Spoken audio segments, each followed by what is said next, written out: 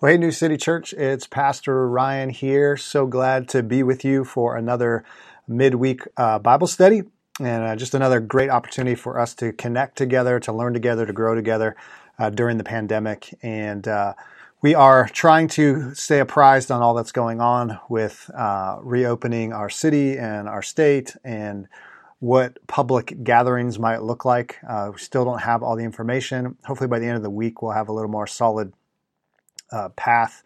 We've been talking with our leadership.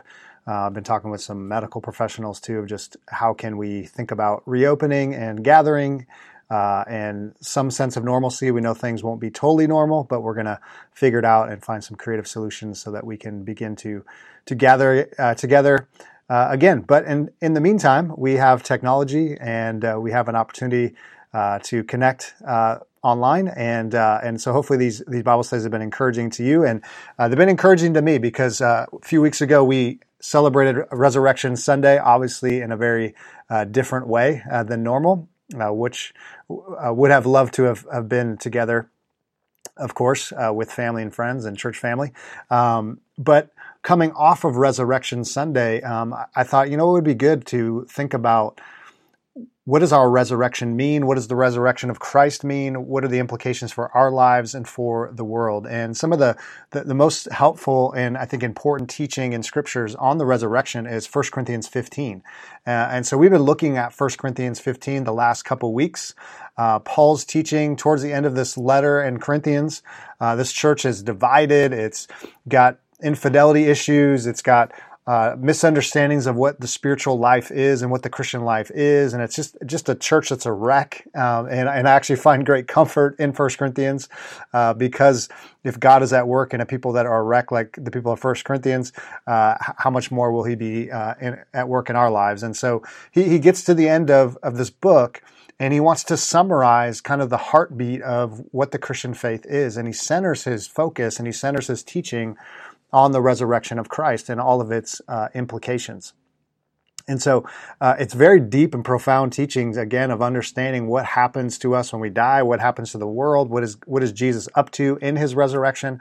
And the way I've kind of framed this study is calling it dominoes, that if we lose the dominoes of the resurrection, in other words, if we lose the realities of the resurrection, the historical realities of the resurrection, we really lose everything in our faith. And as much as we are a church that loves to talk about the cross, so often the church, I think, forgets about the power of the resurrection and what the resurrection accomplished. And 1 Corinthians 15 is a big help for that. And so as Paul begins 1 Corinthians 15, we're going to look at verses 20 to 28 this morning. But as he began his letter in the first few verses, he reminds them first of what is of first importance, that Jesus lived, he died, he rose again, that he was seen by 500 eyewitness accounts, and that this is the central grounding reality of their lives. Is that he really brings them back to the good news of the gospel, their founding base, where their lives draw hope, where their lives draw identity. And so he looks at that in the first few verses of 15. And really that's a challenge to us. It's a call to us to remember that the church and our lives are built on the life and the death of resurrection. That Paul says this is of first importance, that if we don't get the gospel right, the gospel of grace, the good news that God did something in human history, that God intervened to redeem and restore all things, if we miss that, we miss everything. And so he continues on, and then he kind of talks about the resurrection in a different light and says, if the resurrection historically didn't happen, then our faith is futile, it's null, it's void. If the resurrection didn't happen in human history, then even the message in which we carry, we are misleading people, and we should be pitied of all people. And so the church is built on this message. So if it didn't happen, then we might as well pack it in and do something else, because none of this makes sense. Now, what I love about our text this morning in 1 Corinthians 15, verse 20, is where Paul kind of picks up this line of thinking, where he picks up the next domino. And the domino for this morning is the consequences of Christ being raised from the dead for the future. So he's beginning to look at the future and the implications of the resurrection, what Christ did and what it means for our future and what it means for the whole world's future. So I'm going to read just a couple verses here. 1 Corinthians 15, verse 20. It says, "But in fact, Christ has been raised from the dead, the first fruits of those who have fallen asleep. For as by a man came death, by a man has come also the resurrection of the dead. For as in Adam all died, so also in Christ shall all be made alive. But each in his own order, Christ the firstfruits, then at his coming those who belong to Christ. Then comes the end, when he delivers the kingdom to God the Father after destroying every rule and every authority and power. For he must reign until he has put all his enemies under his feet. The last enemy to be destroyed is death, for God has put all things in subjection under his feet. But when it says all things are put in subjection, it is plain that he expected who put all things in subjection under him.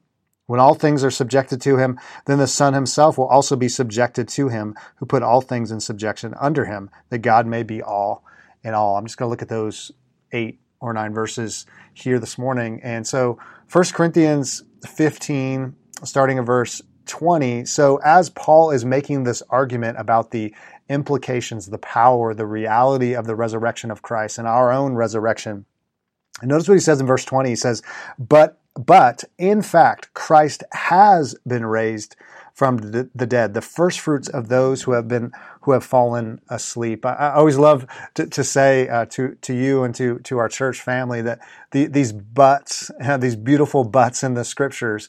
I know it sounds strange, but Paul's making this argument and saying, I know some of you are questioning the resurrection. Some of you are saying that it didn't happen. Some of you are confused by it all.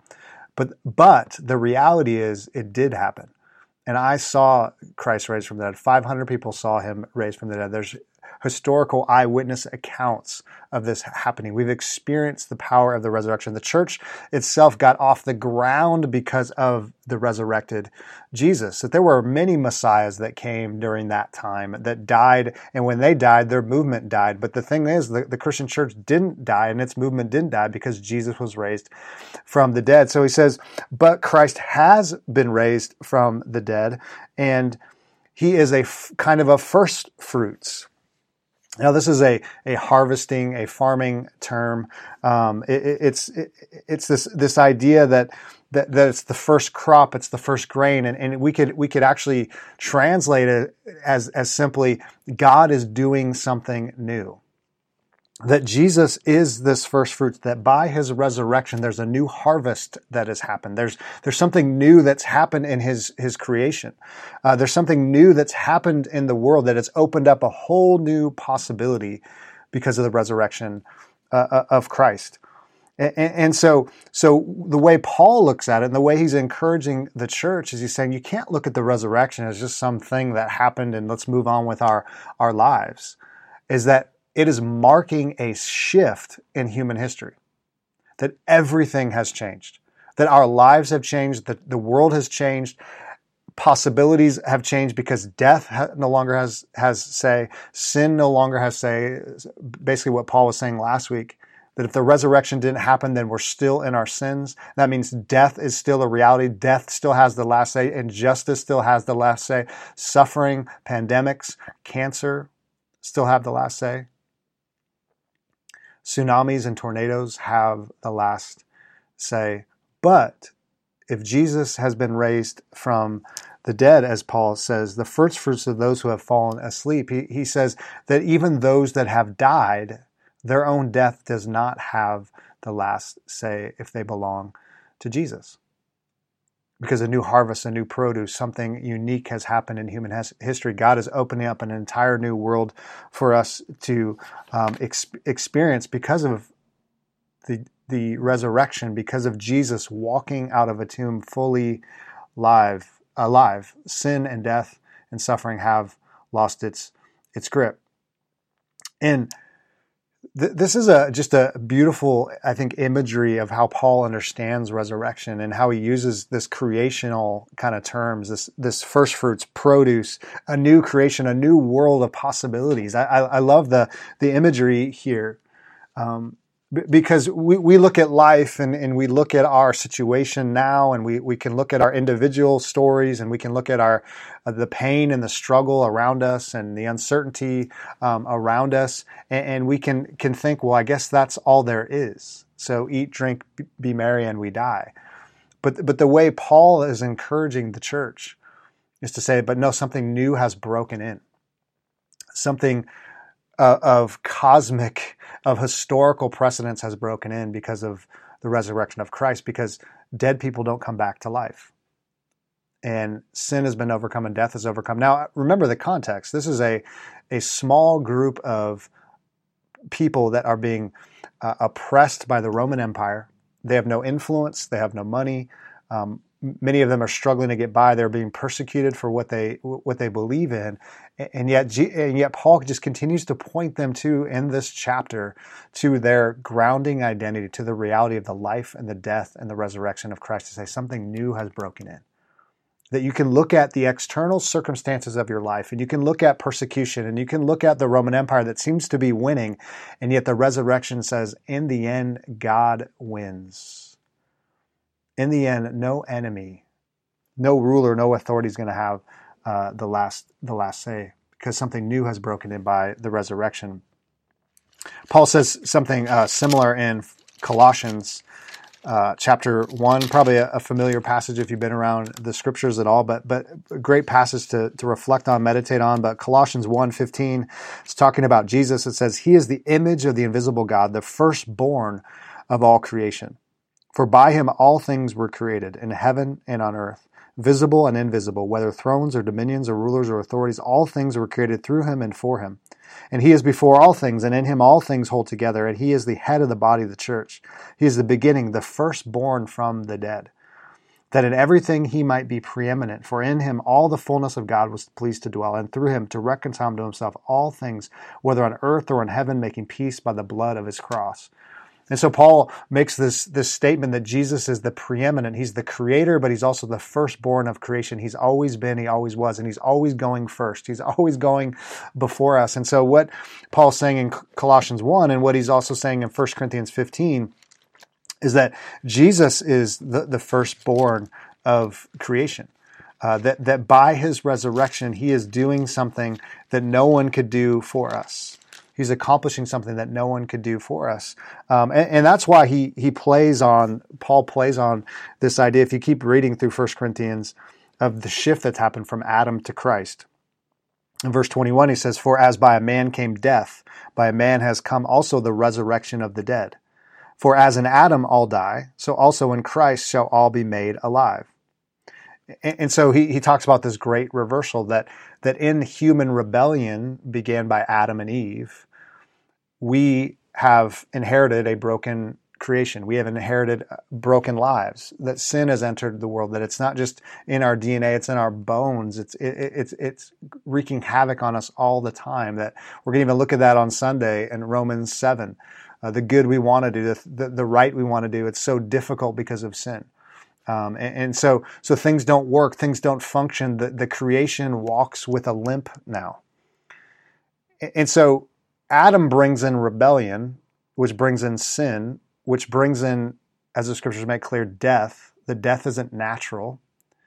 That death was never meant to be the thing. It was never meant to be a thing. That Adam and Eve in the garden had this perfect relationship with God, perfect relationship with each other, perfect relationship with the creation, and was to live and dwell and rule and reign with God for all of eternity. But when rebellion comes in and sin comes into the picture, when they say, no, thank you, God, we're going to live on our own and do our own thing, everything breaks. Everything gets fractured. And one of those things is death. So we don't live forever as we were intended. And so Paul is picking up those ideas from the great narrative of Scripture and human history and saying, but by Jesus' resurrection, we now have hope. Death, suffering, sin comes through one man, Adam, but now hope and salvation and redemption and resurrection comes through another man, Jesus Christ, the firstborn of creation, the first fruits of creation, who has now gone into the bowels of death, but come back alive, resurrected from the dead. He's gone before us. He's done something that we couldn't do for ourselves. There's nothing anyone can do to reverse death. Nothing. As much as, and when I think of our culture, everything is predicated on trying to reverse death, trying to squeeze a little bit more out of our lives. Right? Everything is about which supplement can I get, which exercise program? What oils can I use to somehow keep myself healthy longer, living longer? And there's nothing wrong with being healthy. Of course, we're not against those things.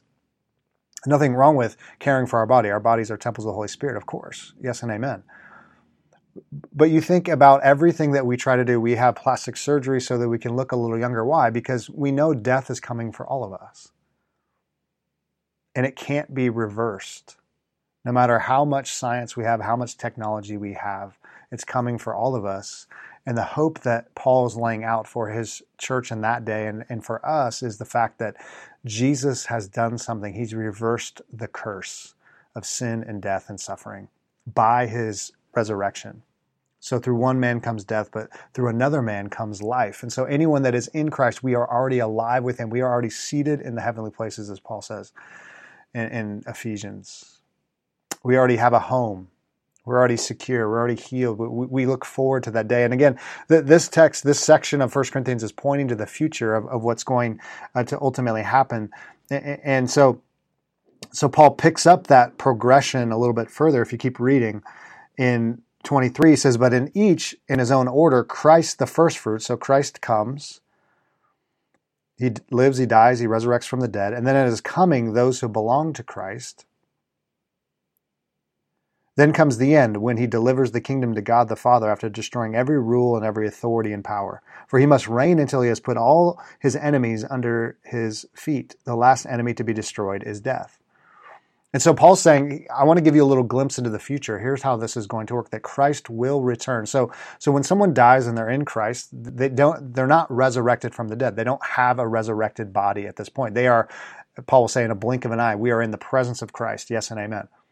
But we haven't fully experienced our full resurrected bodies, and we haven't experienced the full resurrected universe or the creation or the cosmos here that Paul's laying out here. He's pointing to the future.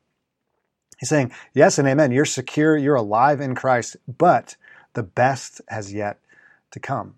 It's not until Christ's return when he restores and renews all things, which includes our own resurrected body, but to each his own, Christ the first fruits, then it is coming, those who belong to Christ. Then comes the end when he delivers the kingdom to God the Father after destroying every rule and every authority and power. And then, for he must reign until he has put all his enemies under his feet. The last enemy will be death. So there's this progression that happens. The coming of Christ. Christ ends all of his enemies, all rulers, everything that has thwarted his plans of redemption, all the evil, all the injustices are put aside under his ultimate authority. Jesus is already ruling and reigning at the right hand of the Father right now, but he comes again, his second coming, fully alive, fully resurrected from the dead, takes care of any enemy that has come against him and his plans of redemption, all evil, all injustice done away with. And then the greatest enemy, death, is no more. That it is not a thing anymore. It's gone as if it never existed. It's just a blink. It's just a memory. It just fades away. No more death. No more mourning. No more crying over the loss of loved ones. It's a thing of the past. It's not a thing of God's kingdom. And then Jesus hands over all authority because his work is finally, fully completed to the Father.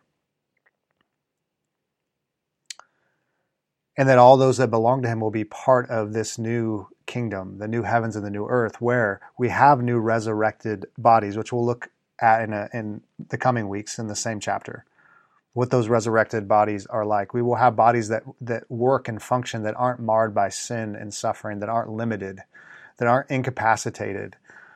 And we'll rule with God's people and rule with Christ in the entire renewed new heavens and new earth, new cosmos.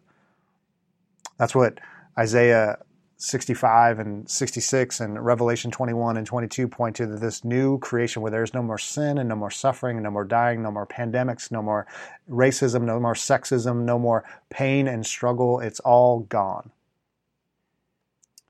Because Jesus has done something that we couldn't do for ourselves. He has gone before us. He's overcome death. He's overcome sin. He's overcome suffering by his resurrection. He's the first fruits of creation. When sin came through Adam, sin came through his rebellion, our first parents, we inherited that rebellion. And the only thing we have looked forward to is death and separation and suffering. But now Christ says, no.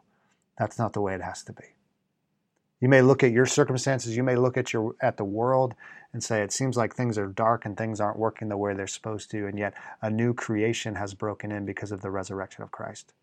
A new day has dawned.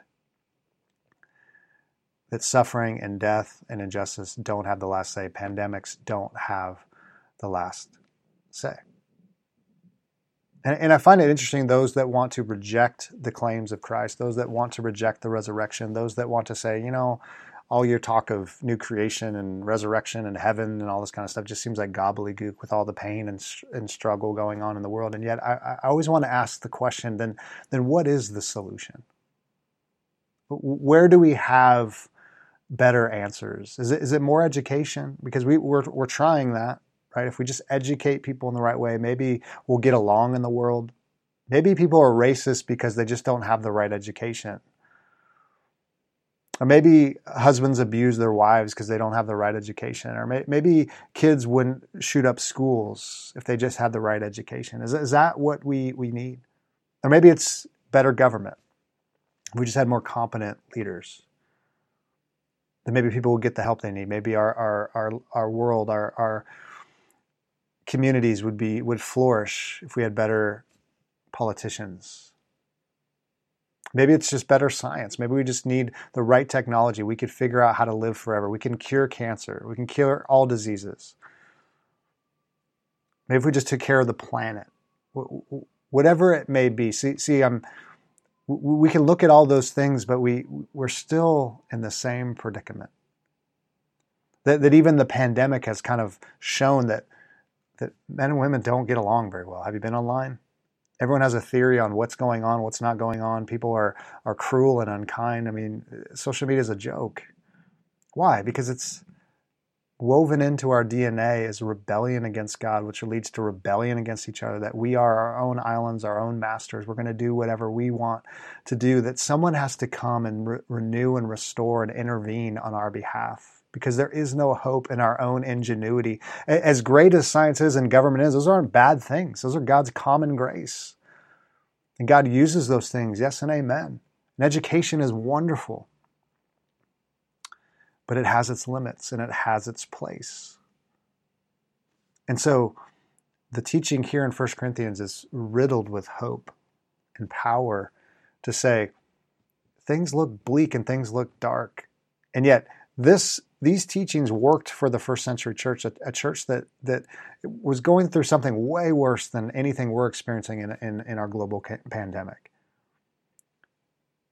People were getting crucified upside down, burned with oil, feathered and tarred,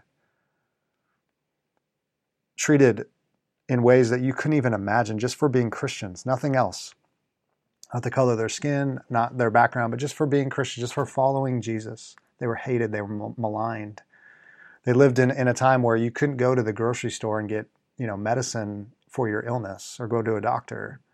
They had to be their own doctors. And so it's good to keep things in context. And yet it worked because they knew that God had done something in Jesus that would give them hope and would give them a foundation that they could walk through anything that life threw at them, whether it be suffering or death or injustice. And that's the same hope we have today, and that message will never change until Christ returns.